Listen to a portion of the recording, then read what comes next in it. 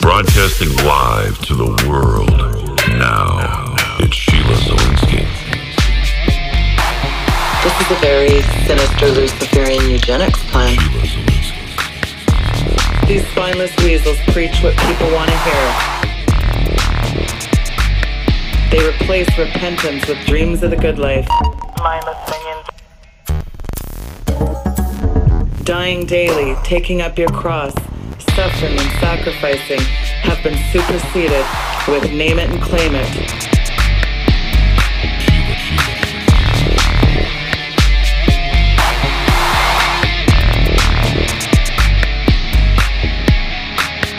And as dark as I know it looks out there, the good news is that God is advancing his kingdom.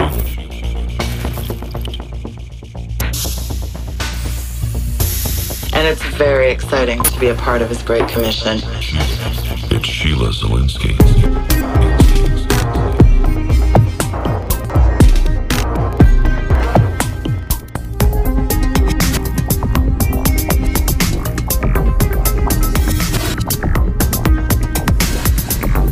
The Sheila Zielinski Show, the only show to give you the truth behind the headlines, prophecy, and the deeper things of God.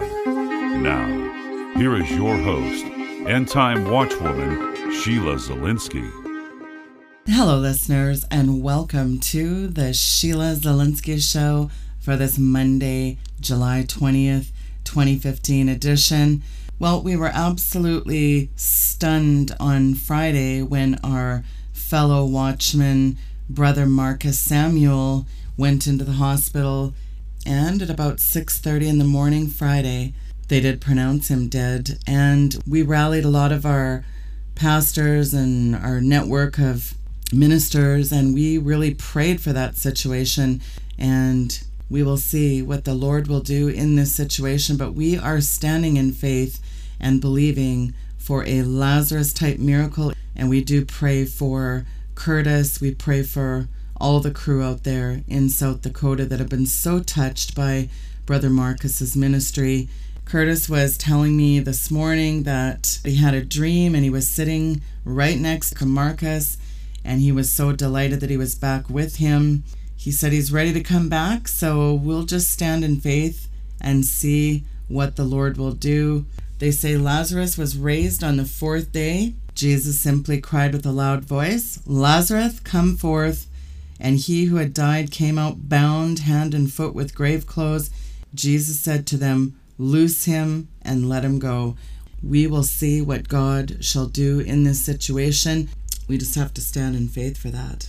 My guest today, you all know, he is a very popular watchman. He does Watchman video broadcast series, and he pastors Bethel Church in Missouri. And it is my pleasure to welcome him back to the show. He is a good friend of the show, and he is getting into a very interesting teaching today that is quite fascinating. I know you're going to be very blessed by this. Pastor Mike Hoggard, welcome to the show, sir. It's a pleasure to have you back on. Good to be back with you again, Sheila. So, Mike, you've been doing an incredible series, The Secrets of the Occult. Very interesting. And, of course, part of that series is a teaching entitled The Capstone. I'm just going to give you the floor to get into this incredible series. So take it away, Mike. Sheila, I appreciate that. I started looking at the symbolism of what was on the back of the $1 bill, and I'd seen a lot of things like on the History Channel and watched some YouTube videos and so on. And I have had an interest in studying symbols ever since I saw the triquetra on the front of a New King James Bible. And I had never seen that symbol before, and I thought, what is that? That doesn't look right. It looks weird. So I started doing research, and of course, Thomas Nelson, they're the ones that published the New King James. And it's not featured as prominently as it used to be when they first started printing the New King James. But Thomas Nelson said that the triquetra was an ancient symbol that showed the Trinity, God the Father, God the Son, God the Holy Spirit, and what the King James calls the Godhead. And that was their explanation of it. But I read the scriptures where it was said in the book of Acts that we ought not think that the Godhead can be graven with art and man's device. And so here we have a Bible publisher saying the tricatcher was the symbol for the Trinity, but God saying that there is no symbol for the Godhead. There isn't one. And we shouldn't think that way. So that got me interested in what symbols really mean. And it was Albert Pike that wrote in Morals and Dogma that symbols always had two meanings. There was an exoteric meaning, which is the meaning that they would tell to the low-level Masons, that the meaning they would tell publicly. But there was also an esoteric meaning to the symbols. In other words, Masonry says, if we tell you what a symbol means, we lied about it. And we're telling you we're lying to you because you don't deserve to know the truth. And so I've just had this inquisitive mind ever since I was a child. If I saw a mystery, I wanted to know what it was. I wanted to know what was behind it. And so for Albert Pike to tell me that I'm not worthy to know what a symbol means, I'm going to go to the scriptures and I'm going to try to find that out. There's a lot of different elements to the symbolism on the back of the dollar bill. You have an eagle. An eagle in the Bible is always a spiritual an entity, a spiritual entity of some kind. You think angels, you think of the angelic realm, and there are different characterizations given to us in the Bible about different animals and different beasts and so on. Then you look at the numbers that are associated with the Great Seal. You have the number 13. You have 13 arrows in one claw. You have 13. You have an olive branch in the other with 13 leaves and 13 berries. And some of the lettering of the Great Seal turns out to be the number 13. Anyway, the number 13 is very prominent on the back, and some would say, well, that was the 13 colonies. But I also think that there is an esoteric meaning of the number 13, and of course, if we want to uncover what that means, we go to the pages of the Word of God.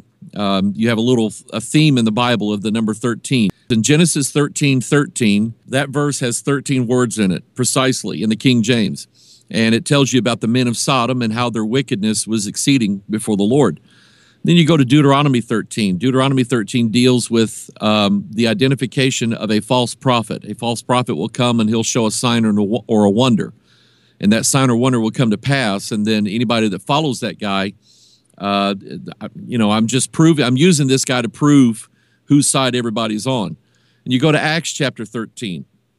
Acts chapter 13 deals with a man the Bible specifically calls him a false prophet.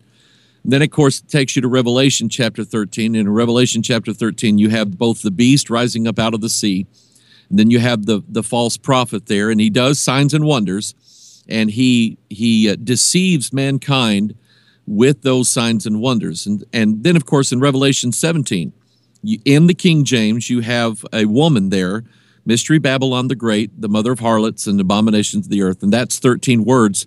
And the King James Bible is neat because it'll show you those words. It'll put them all capital letters. So when you turn to that page, that's the first thing you see. And then you have Jericho. Jericho was marched around one time a day for 6 days, 7 times on the seventh day. That's number 13. So it has to do with Mystery Babylon and what she represents and what she does and what her role is in these last days. So when we get to the opposite side of the Great Seal, which is a step pyramid or a pyramid with rows in it, you have 13 rows of stones on that pyramid. And the symbolism of a pyramid, there's many, many aspects of it. But one of the symbolisms that's in the pyramid is that of levels. Masonry teaches about levels. In witchcraft, there are levels. There are some who are more adept at witchcraft than others. They would say they are on a lower level. In the martial arts, you can have different belts that represent different levels of mastery that you have attained to and so on. Even in the school situation in America, you have 12 grades, and once you reach that 12th grade, then you are elevated to a different status. Now you're ready for college, which is that, you could say it's that 13th level or whatever. But anyway, that number 13, it represents the kingdom of Mystery Babylon the Great. And the pyramid is designed so that it shows you that it's unfinished. It represents an unfinished work. And if you were to look in the Bible, you could go back to Genesis chapter 11. And in Genesis chapter 11, you have the unfinished work there. You have the builders there. Nimrod, I believe, was the king at that time. And you have the entire world basically in one valley, the valley of Shinar, the Bible calls it. We call it Sumeria. But you have the entire world's population there in one place, in one city, and Nimrod is their king. And they all decide that they want to build a city. They want to build a tower whose top may reach into heaven. And the symbolism behind that is that man wants to reach heaven. He wants to elevate himself to a higher level. And that's the goal of man. That was put into us by the serpent in Genesis chapter 3, who speaks to Eve. And he gives her this temptation that says, if you eat of this fruit, then you shall not surely die, and you shall be as gods, knowing good and evil. And there's something very curious to me about the world that we live in right now, Sheila, is that science is working daily in biology and in technology. Ray Kurzweil's the leader of this. They are working feverishly and daily so they can crack the code of man's mortality. They want to enable mankind to live beyond his expected years. They want to fulfill Lucifer's promise and break God's promise that is appointed unto man once to die, and after this, the judgment. And so you have scientists all over the world that are working on different ways that mankind would cheat death and therefore not die.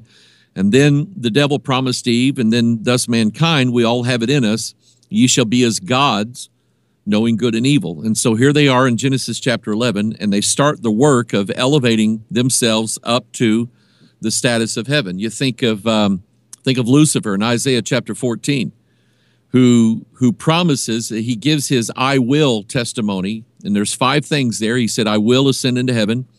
I will exalt my throne above the stars of God. I will sit also upon the mount of the congregation in the sides of the north. I will ascend above the heights of the clouds. And then the 5th thing, he says, I will be like the Most High.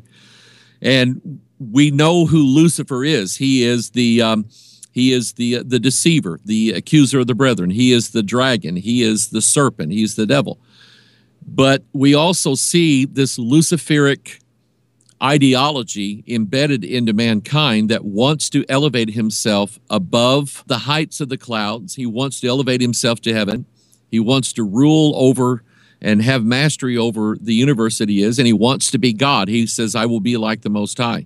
And so the top of that pyramid is the all-seeing eye, what the founders referred to as the eye of providence, looking over and favoring. The Latin there on the Great Seal, annuit coeptis, he favors the birth or the undertaking of a novus ordo seclorum, a new secular order, a new world order, and the eye of providence looking over and giving favor to the building of this new Atlantis, which is what Francis Bacon referred to it as.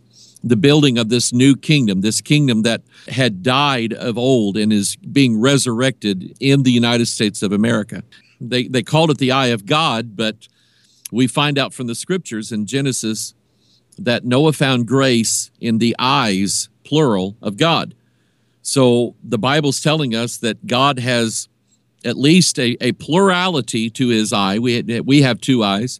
We know that the Lamb in Revelation chapter 5 had 7 eyes. But what is this one singular eye doing, and what does it represent? There's an interesting prophecy in the book of Zechariah chapter 11. And when you study the Bible, especially when you study the King James, I love the language of the King James. It just preserves the prophetic utterances of God and the language and the symbolism of it. But then we have in Zechariah chapter 11, verse 17, we have the opposite of Jesus. We have what the Bible calls the idol shepherd, I-D-O-L. So now we're not dealing with the real shepherd. We're dealing with an idol shepherd. Now, here's something. This Bible is right, and it's very interesting because I've been in Catholic churches. I've been even in a Lutheran church at a funeral where they had a statue of Jesus holding a lamb, and he is depicted then as the shepherd. And when you look at that, you're supposed to think that that is a representation of Jesus, but just remember, God said, "You have not seen my image. You've not seen any similitude of my face. So when you carve an idol, that's not me." And the same would apply to Jesus. So all over the world in churches, you have carved images of a man standing there acting as if he is a shepherd, but it's not Jesus. Jesus is said that he leads the flock. This idol shepherd leaveth the flock.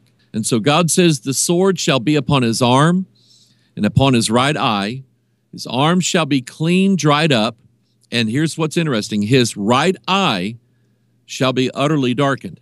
And so when we look at the symbolism of that capstone, with that all-seeing eye there, I'm looking at it now, it clearly looks like it is the left eye.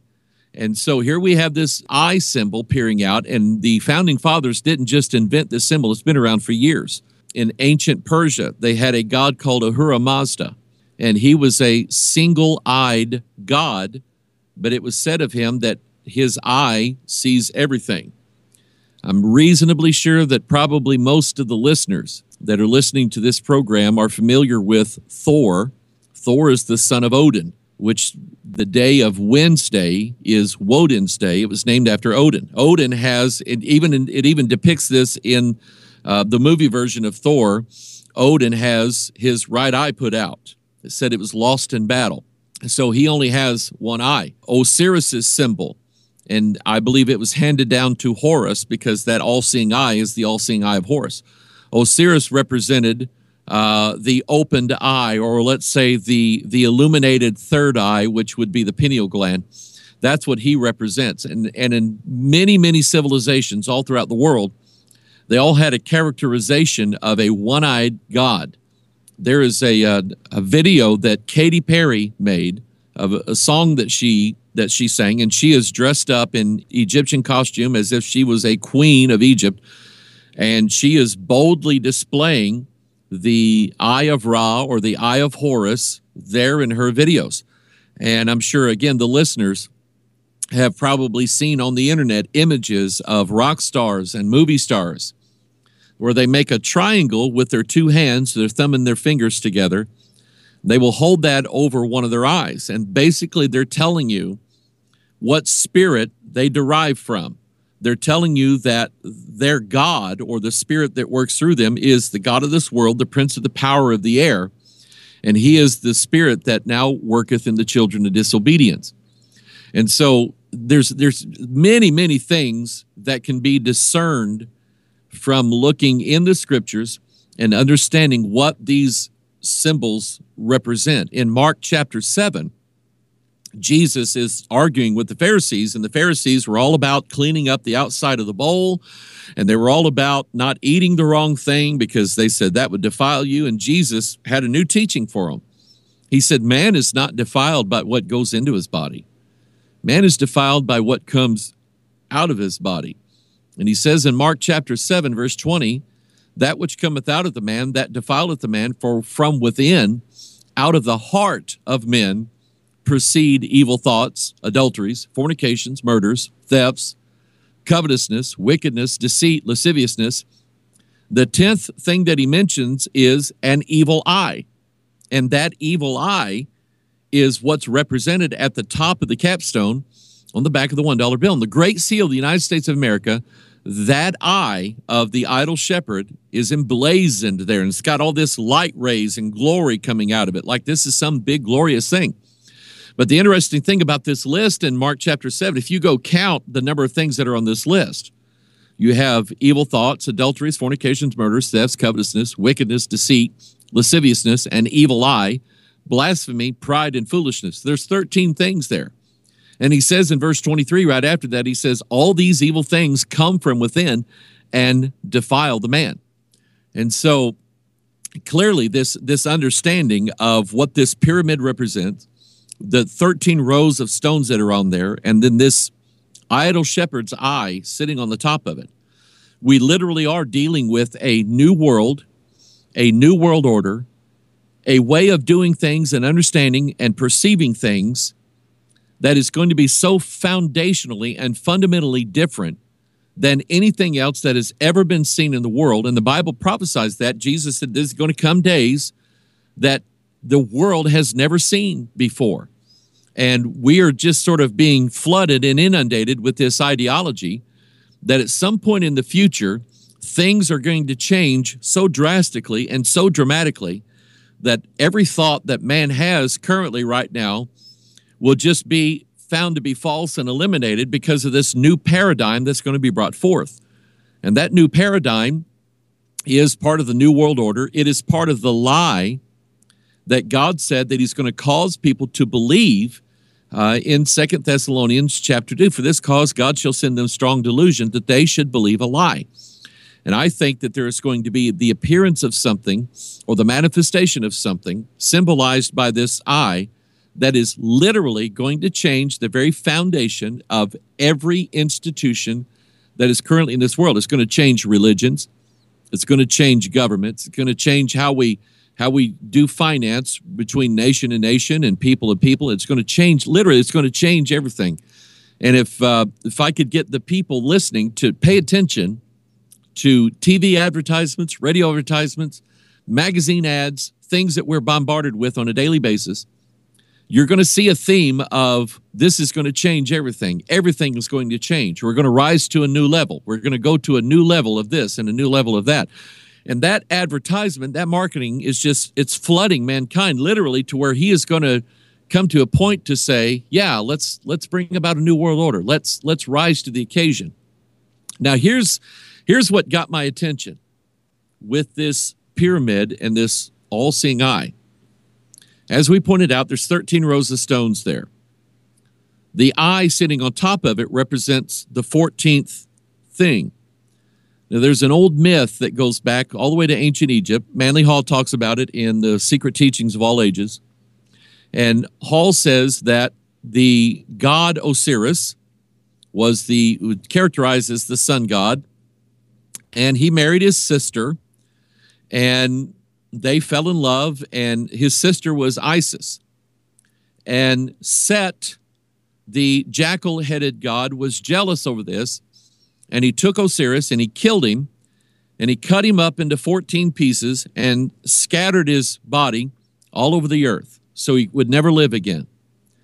Isis, who I believe is a picture of Mystery Babylon the Great, she goes and she collects all of the pieces of Osiris and puts them back together again, sort of like Humpty Dumpty. And I think that's where the children's story of Humpty Dumpty came from this idea that this god was cut in pieces and scattered all over the earth. Well, Isis gathers him back together, but her problem is she can only find 13 of the 14 pieces. And so there is a missing piece that would finish the deal for Isis, whereby she could resurrect Osiris from the dead back to life again. She could, in essence, give him a rebirth. And think about the phrase over the capstone there, Anno Equiptus, which literally means he favors the birth or the undertaking of a new world order. So she has 13 of the pieces, but it's unfinished. She cannot come up with the 14th piece, and so the work is undone, just like what you see on the back of a dollar bill. Something's going to happen, and that 14th piece is going to be manufactured, because the myth is that since Isis couldn't find the 14th missing piece, which incidentally was his generative organ, she could not find that, so she made one. And we see this all over the place. We see it as the obelisk, Washington's monument in Washington, D.C. There's one at the Vatican. There's one in London. There's one in Egypt. There's obelisks if you go to old cemeteries in America, you're going to see these obelisks rising up out of the ground. And what those represent, that phrase obelisk literally means Baal's shaft, is what it means. So she has this missing piece is going to be manufactured. It's going to be synthesized somehow. And that in itself is going to bring about this new paradigm or this new world order. Now, here's what really, really got my attention. As I was studying the scriptures one day, and many years ago, the Lord just kind of put it in my heart that when I read something, and if I come upon a list of something, I'm going to count that list. There's a pattern in the Bible. There's cadences like drum beats, heartbeats, things like that. Everything in nature revolves on rhythms. And so does the Bible. When you read the Bible, you can see the rhythm in it. God is a musical God, and there's no doubt about it. And so anyway, I learned to count things in the Bible. And I was reading 2 Chronicles chapter 33. 2 Chronicles 33 deals with King Manasseh.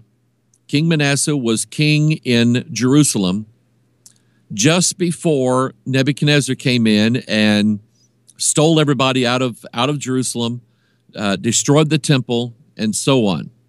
What was it that triggered God's wrath so bad that he literally had his own house there in Jerusalem destroyed? What was it that triggered God's anger so bad that he sent Nebuchadnezzar in to take away captive all the Israelites that were in the land? Well, the Bible tells you that Manasseh had done things that went far beyond what his forefathers had done. Manasseh tripped God's trigger, as it were. And so in verse 3 of 2 Chronicles 33, here's what the Bible says. This is what he did. He built again the high places which Hezekiah, his father, had broken down. Now, I'm going to stop right here briefly and just mention this because this is an ongoing series, and I have probably 4 of these started. I've never finished a one yet. This is an ongoing series, and I'm dealing with the things that Manasseh did to finally bring about God's wrath. And I'll go ahead and tell the listeners there's exactly 13 things in this list. If you start reading from verse 3 of 2 Chronicles 33 to verse 7, there's exactly 13 things here that he does that brings about the 14th thing. Let me read those very quickly. Number 1, he built again the high places, and I'm going to talk about that. Number 2, he reared up altars for Balaam. Number 3, he made groves. Number 4, he worshiped all the host of heaven, which is astrology. He's worshiping the stars, and he's serving them. That's astrology. And serve them is the 5th thing he does. The 6th thing he does, he built altars in the house of the Lord. Number 7, he built altars for all the host of heaven. Number 8, he caused his children to pass through the fire. Now, I'm going to mention something here very quickly. There's a lot to be said about this. This is all through the scriptures. It's back in Deuteronomy where God said, don't do that. But over and over and over, Israel was passing her children through the fire. I just finished a series of videos called Fire from Heaven, and it deals with what the false prophet is doing in Revelation chapter 13. He's causing fire to fall from heaven. Well, the Bible tells you what that fire is. That fire is the ministers of the Lord, or the angels of the Lord, are flames of fire, the Bible says. And we know from Revelation 12, and we know from Daniel, I think it's Daniel chapter 7 or somewhere, that the host of heaven is going to fall from heaven and fall to the earth. And I think that that's that fire that comes down from heaven. There is a practice being done. I think it was started by Bill Johnson at the Bethel Church. I call it the anti-Bethel Church because I pastor Bethel Church in Missouri. Bill Johnson pastors the Bethel Church in Redding, California, and I've been in contact with people who have literally escaped from that darkness in that church. They perform a ceremony in their church called the Tunnel of Fire. Wow. And they bring people in, and these people will line up on both sides and clasp their hands overhead in the air together with each other, and they will make a fire tunnel, and then they will cause people to pass through that fire, telling them that when they come out on the other side, they will be baptized in fire, and they will be a new creature, and they will be like these super Christians that Todd Bentley brags about, this Joel's Army, how they're going to be a new breed. And by the way, this same group, the anti-Bethel Church in California, they do what's called grave sucking. They send people out. Bill Johnson taught them that all these people, all these saints that have died, they had an anointing on them, and when they died, there was an unused portion of that anointing. And so Bill tells his people to go out, find these people's graves. They go and lay down on these graves, or they embrace these tombstones, and then they call upon this anointing, leftover anointing, to come up out of the grave and fall upon them so they can finish the work. And it's a practice called grave sucking. And I'm just going, do you not perceive why God told the Israelites not to consult with necromancers, those and have contact with the dead? God told them not to do that, and yet this is what they're doing. But that's what the modern day, causing his children to pass through the fire, that's what it looks like today. Then number 9 in the list is he observed times. Number 10, he used enchantments. Number 11, he used witchcraft. Number 12, he dealt with a familiar spirit. Number 13, he dealt with wizards.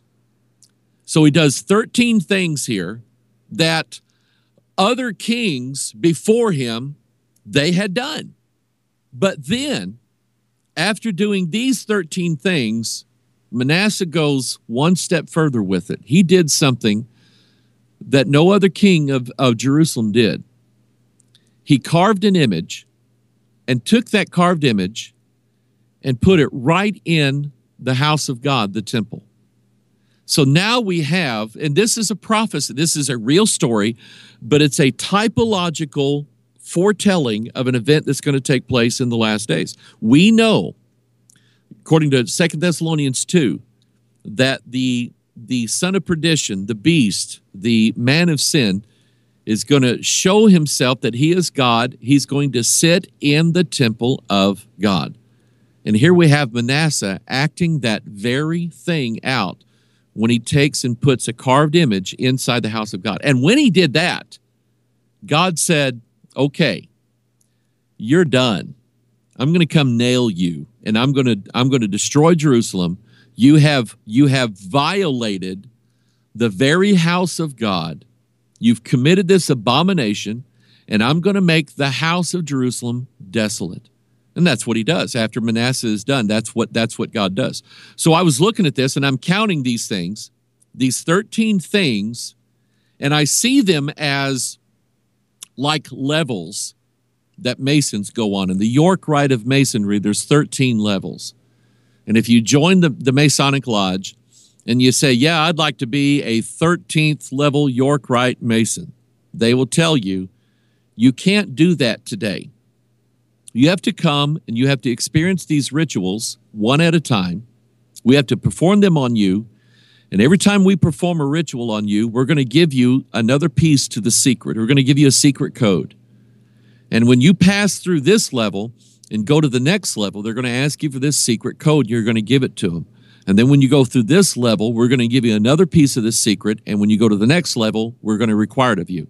And so just think of someone who's a Mason, who they enter into the lodge on the lowest level possible, the entered apprentice. And they go through the first 3 degrees, and whether it's Scottish Rite or York Rite, it's the same degrees. You're working on becoming a Master Mason. And so you go into the lodge, and they say kneel, and you bow before, you're blindfolded, and you bow before a man that they call Worshipful Master, and he's sitting on a throne. When they lift that off of your eyes, now you can see, and now you have revealed to you that you are worshiping someone sitting on a throne called the Worshipful Master. And Masonry is nothing but pure satanic worship. I have a pastor friend in the ministry, Pastor Reg Kelly, and he's a good friend of mine. He's a good, strong man of God, loves the Bible, loves to preach it right. He said, Mike, I was lost. My dad told me to go join the lodge. He said, I was lost in sin. And when I went through that degree and they pulled that blindfold off me and they had me knelt before a man that they call Worshipful Master, he said, I knew even though I was lost, I knew that was wrong. I knew what it was. And he jumped up and he said, I'm out of here. And in the community that he lives, the Masons hate his guts. They hate him because they know that he went through their initiation, found out what it was all about, and he left and he preaches against it. But here's the premise. The premise is, you see it on the back of the $1 bill. You have 13 rows, 13 layers, 13 steps.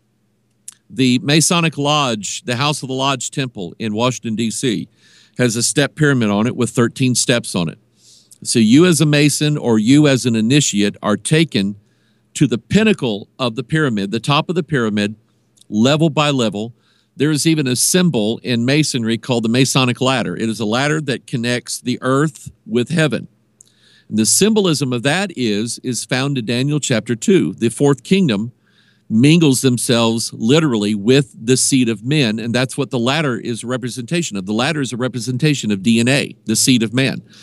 And Masons are taught that they must achieve climbing up the ladder to attain to this idea where they can become gods or whatever it is.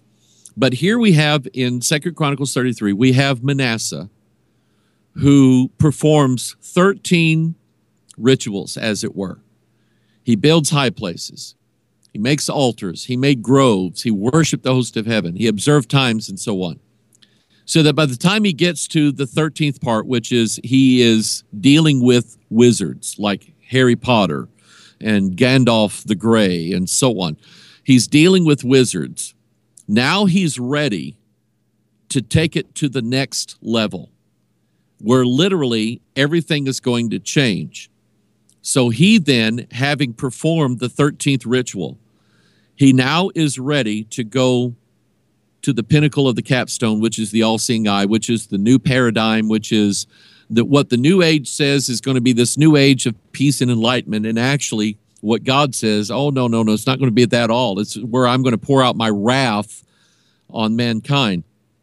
And I believe that the Bible is the guidebook for the days, Sheila, that we are living in right now. And what I can see clearly from this is that these things are being done and performed right in front of our very eyes. So I just finished part 2 this last week. I posted it yesterday. It's online. You can find it on YouTube or you can find it on Sermon Audio. It's called The Capstone. Look for part 1 and look for part 2, and then you can kind of see where I'm going with this. And in part 2, what I did was I dealt with the first thing that Manasseh did, and that is he built again the high places. Now, there are high places all over the world. We just call them something a little bit different. Right across the river from me in Missouri, over in Illinois, is a town called Cahokia, Illinois. It's the name Illinois and the name Missouri and the name Cahokia are all Native American tribal names. Thousands of years ago, the Cahokia Indians lived right along the side of the Mississippi River. And the Cahokia Indians, or whoever inhabited that land at that time, they were mound builders. And they built, and they are there to this day. It's a national park now. You can go over there and see all the mounds they built. But literally, these ancient civilizations, all of them built high places. The Aztecs, they built pyramids. The Mayans built pyramids. The Egyptians built pyramids. The Chinese, there are ancient pyramids in China that were built by who knows who they were built. I have a theory about it. But you have literally all over the world, whether it's step pyramids or like the Great Pyramid of Giza or these mounds. There's an interesting one in Ohio. It's called the Serpent Mound. And it's a high place where they worshiped the dragon. They have carved into the top of this hill, they have mounded up dirt in the shape of a serpent that is either consuming an egg or it's regurgitating an egg, but the egg in itself is a symbol of the Antichrist, and I'm not going to get into that. But anyway, that's what you have in Ohio. You have this mound there where an ancient civilization worshipped their gods at a high place. And so I just started thinking about that and started thinking about the symbolism of why they would do that. We have in the Bible, and we have a few minutes, we have in the Bible how God talks about the symbolism of a mountain. And the Bible says in Isaiah 2:2, and it shall come to pass in the last days that the mountain of the Lord's house shall be established in the top of the mountains, and shall be exalted above the hills, and all nations shall flow into it. So think of mountains as like a picture of where heaven is. When Moses goes to the top of Mount Sinai, he is there in the presence of God. It's like he is in heaven. God did not meet Moses down in the valley. And you have two opposite symbols in the Bible. You have the mountain, which represents God's kingdom, and then you have a valley, which represents hell or the kingdom of Mystery Babylon. Babylon was built in the plain of Shinar, in the valley of Sumeria. David talked about, yea, though I walk through the valley of the shadow of death. The place where the Israelites caused their children to pass through the fire was called Gehenna, or the valley of the son of Hinnom. And so the valleys represent hell and mountains represent heaven. So these civilizations, they all have a part of this secret mystery religion, and every one of them built high places. They were performing sacrifices in the high places. And when you look at the Bible, you see that everywhere. They built them the high places. Here, 1 Kings chapter 14, they also built them high places. 2 Kings 17, they built high places in all their cities. Solomon himself built high places. And here's, to me, Sheila, this kind of stuff here really, it makes it so fun to study the King James Bible. You have all these high places built in the Old Testament. Solomon built them. Manasseh built them. He restored the high places. What's interesting is that you and I, we're doing so with this radio program right now. We do so in our daily lives. Everything that we do is wrestling not against flesh and blood, but against principalities, against powers, against the rulers of the darkness of this world, and against spiritual wickedness. Where? It's in the high places. So we now we have an understanding of what these high places represent. And what I'm seeing around the world is that there are pyramids and there are high places literally everywhere. Pull up, or if you live near a city, I live near St. Louis, Missouri. In St. Louis, Missouri, there is a building called the St. Louis Civil Courts Building, and it's a courthouse. And it was built back in the 30s, before the arch was built. The arch was built in the 60s. It was built in the 30s, and everybody in St. Louis looks at the top of this building, and they have no clue what it is. But what's on top of the Civil Courts Building in St. Louis is a Greek temple with a step pyramid on top of it. And on top of that step pyramid are two creatures that are part man and part lion and part eagle, and they're both facing in opposite directions. One faces east and one faces west. And nobody in St. Louis knows or will admit what the symbolism that is, but I know what it is. I get it. I understand that. It is a high place, and those two creatures up there they're mixed breed. They are part human and part beast. I had a pastor take me to McAlester, Oklahoma, and I had been to McAlester, but I'd never seen this. He said, "Mike, you guys see this?" And we drove to downtown McAlester, Oklahoma, which is eastern Oklahoma. And in this town, there is on top of the highest hill in McAlester, they built the Masonic temple there. And this temple is decorated. I didn't get a chance to go inside, but I just walked around taking pictures. They have a Rosicrucian cross there. I'm looking at. Oh yeah. And when you go to the front door of this temple, on the left-hand side, there is an image of a male god with the sun around his head. And then on the right-hand side, there's an image of the woman with the crescent moon near her feet. And you had the opposites here. You had the sun and the moon, and you have the male and the female. One is high and one is low. And they're both joined together. It's the fusion of the opposites inside the temple. And the word temple, if you believe the Bible, the word temple literally refers to the human body. What, know ye not that your body is the temple of the Holy Spirit? And this temple was built on a high place in McAlester, Oklahoma. Washington, D.C., there is a high place in Washington, D.C. called Capitol Hill. And at Capitol Hill, every 4 years, we perform this ritual.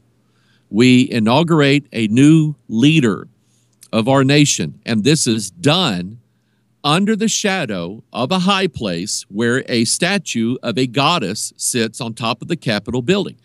And literally, if you go from city to city, from place to place, in major cities all over this country, the architecture of these buildings that are popping up, if you'll take a look at them, there's in St. Louis, they're in Los Angeles, they are in Indianapolis, they are in Chicago, they're in New York. You start looking at all these pyramids that are sitting on top of these buildings, these high-rise towers that are going up all over the place. In Memphis, they built a pyramid. In Las Vegas, they built a pyramid, and there's this illumination light coming out of the top of it. So the premise behind this idea is And I'll let you take it from here because I know we're almost out of time. But the premise of this, what I'm seeing here in the scripture is that we are right now doing exactly what Manasseh did that led him to put the idol shepherd inside the temple of God. And we are doing those things right now, which I believe at some point they are going to bring about. Remember, this is all about rituals. These rituals are going to bring about a time when the man of sin, the son of perdition, is going to sit in the temple of God, showing himself that he is God. Well, Mike, don't you find it so fascinating that, I guess the Pharaoh being a type of the beast in the last days here, isn't it compelling that Daniel walks us through this in chapter 7, Revelation 13, Isaiah? I mean, it's all very interconnected, but these occult Luciferians, they really take their numerology and their occult symbols very serious, don't they? But it's interesting. It's always a counterfeit of what God knows. I mean, look at the 24 ribs, the 24 elders. I mean, I could go on and on. It's so fascinating how God ordained numerical systems, and yet these occultists, they hijacked this system, didn't they? Absolutely. And something to remember is that you and I, as Bible-believing Christians, we deal with what's real. In other words, they say that the lamb is a symbol of Christ. Christ literally is a lamb. He is the Lamb of God. And all you have to do is read Revelation chapter 1, and you'll see that the hairs of Jesus' head that John saw was white wool.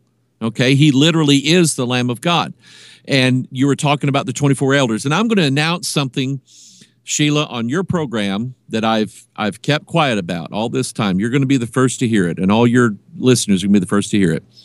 Starting July 31st, which is a Friday, starting Friday night, all day Saturday, and into Sunday, we have what's called a Bethel Homecoming, and we invite all of our listeners and all of our watchers from everywhere to come, and it's just been growing every year, and our church will host them, we'll feed everybody, but it's Friday night, it's all day Saturday, packed full of Bible teaching, Bible preaching, and things like that, and the theme of it this year, and I've been working on it. I'm working on it right now. As soon as I get talking to you, I'm going to go back right to it.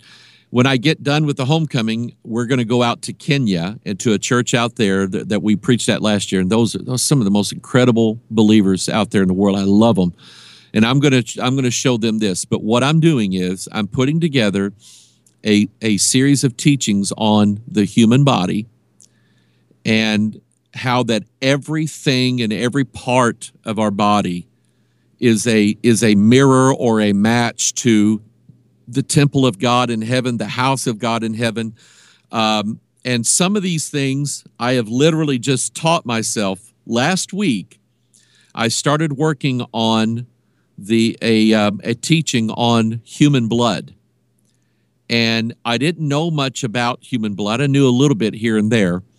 But I'm going to go ahead and I'm going to share something that I'm going to be teaching, and this is coming up in a couple weeks. And we stream all of our services live, so we're going to stream the homecoming, and then we'll have it available on YouTube. We'll have it available on DVD as a set, and I promise you, people will want this set of videos. And I'm not here to sell them because we don't sell our DVDs; we give them away, and God has blessed us with that.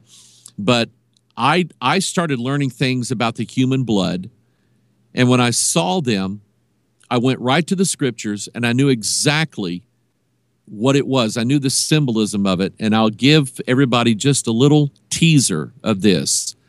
And I include scripture in everything I say. There are two aspects to human blood. We have red blood cells and we have white blood cells, which is really interesting because Jesus had the cup in his hand and he said, "This is the wine of the New Testament in my blood." He associated them together. So blood in the human body and the juice from the fruit of the vine, which they called wine, they're the same as far as the symbolism is concerned. And what's interesting is that human blood has two aspects to it. It has white and it has red cells in it. I'm not a wine drinker. I don't drink wine, never have. But I know that there are two types of wine in this world. There's red wine and there's white wine, and it comes from two different types of grapes. So the colors match. Then I started looking at the symbolism of the red blood cell.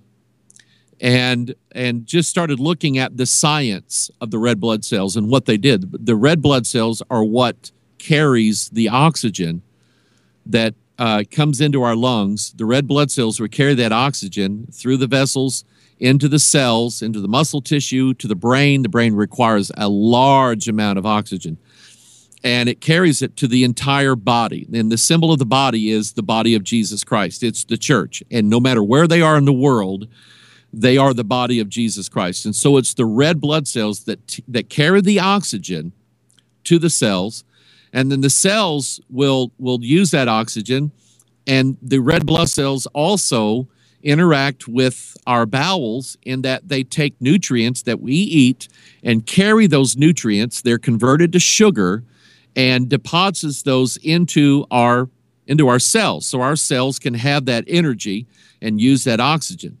And then the cells release carbon, so then the red blood cells pick up that carbon after it's dropped off. It's like dump trucks. After they dropped off the oxygen, they pick up the carbon, carry it back to the lungs, and when we exhale, we're exhaling all of that carbon. That's why when we exhale, it's carbon dioxide. We can't breathe it back again. It'll kill us. And so anyway, that's what the red blood cells do. And the red blood cells are the carriers of our body. It's interesting that the red blood cells, all of them are shaped exactly like a bowl or a cup, every one of them. So then you look at what Jesus said. He held up a cup, and it was full of red wine. And he said, "This cup is the New Testament in my blood. This do in remembrance of me." And your red blood cells are a cup, just like what Jesus was holding in his hand. Then the white blood cells, and I'm not going to say any more after this. The white blood cells, to me, are the most fascinating. Sheila, if you've ever had a zit, if you've ever had a pimple, if you've ever had like a cyst, I get one on my back every now and then, or you've ever had an infection, you see that white substance inside there. That's white blood cells. Because white blood cells, they're all manufactured in the bones. The white blood cells serve the most important purpose in our bodies. When our bodies receive something that is unclean, like a germ, a bacteria, or like, say, a small amount of dirt gets into our skin. When we are working outside, our pores open up to let sweat and oil out to cool our body and to lubricate everything, but then it lets in a little piece of dirt. What happens is the white blood cells sort of sniff out this uncleanness. And the white blood cells go and they attack and encompass what it is that's unclean. And the white blood cells cover what's unclean, like the germs or a piece of dirt. It covers them completely so that what's unclean cannot be detected any longer. And then the white blood cells then consume the uncleanness that's in our body. And then after a certain point, it kind of breaks down and distributes that like as nutrients to the rest of our body. So here's something to remember. You and I, we have sinned against an almighty and a holy God. We have broken God's commandments. We have done things that the Bible characterizes as unclean. The Bible calls them sin. Those sins are written down in a book. The book of Revelation tells us that. Those sins are written down in a book. Now, to those who are born-again believers, those sins have been covered with blood. Mm-hmm. And the blood of Jesus has been applied to those sins, and they cannot be seen any longer. And right now, just talking about this, the hair is standing up on the back of my head. Because listen to this now. There's a verse in Isaiah, and we all know it. Though your sins be as scarlet, they shall be white as snow.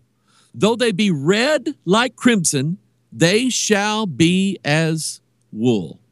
And in our blood, the typology of our blood shows us the redemption of Jesus Christ and the New Testament in his blood.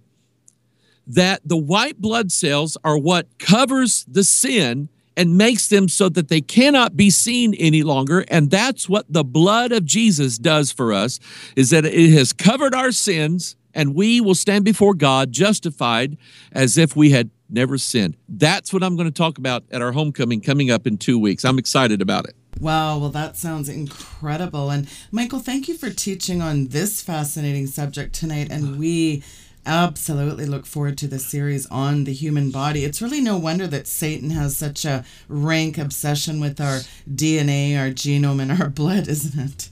Amen. And you're exactly right. And with everything that Christ does, there is an opposite in Satan's kingdom, and he hates the blood. But remember, it was the applied blood on the doorpost that caused the destroying angel to not go inside of that house and destroy who was in there.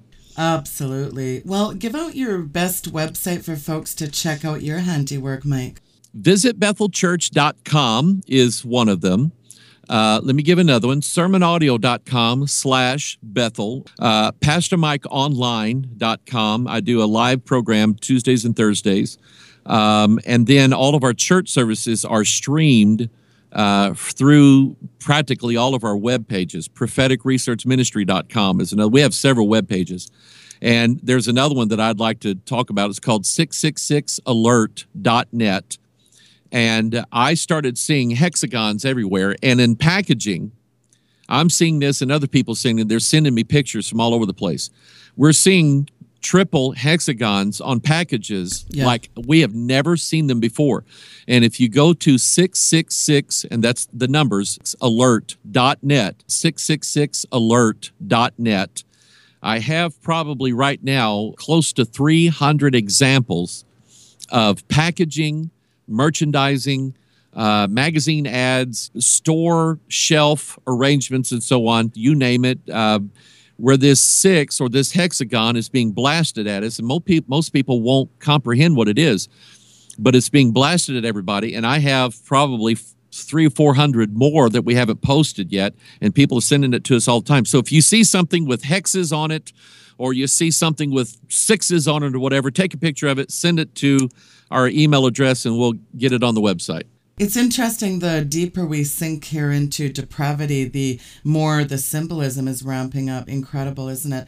Well, Pastor Mike, thank you so much for coming on the program tonight. I appreciate your time, and I encourage everyone to check out those websites. They are linked there on the website. Pastor Mike, thanks so much for coming back on, and do come and see us soon.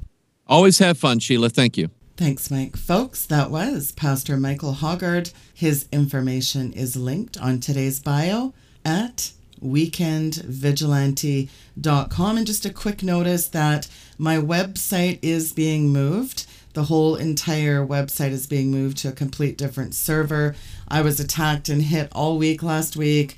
It was shut down for numerous days, and it was quite a mess. So we're working on beefing up some security measures on my website. So hopefully that will be done by this Friday. And speaking of this Friday, they tell me this Friday, my book, Green Gospel, hits Amazon. In the meantime, you can pre-order it. So do pre-order your copy by visiting greengospel.ca, greengospel.ca. Thank you, folks, for tuning into the broadcast tonight.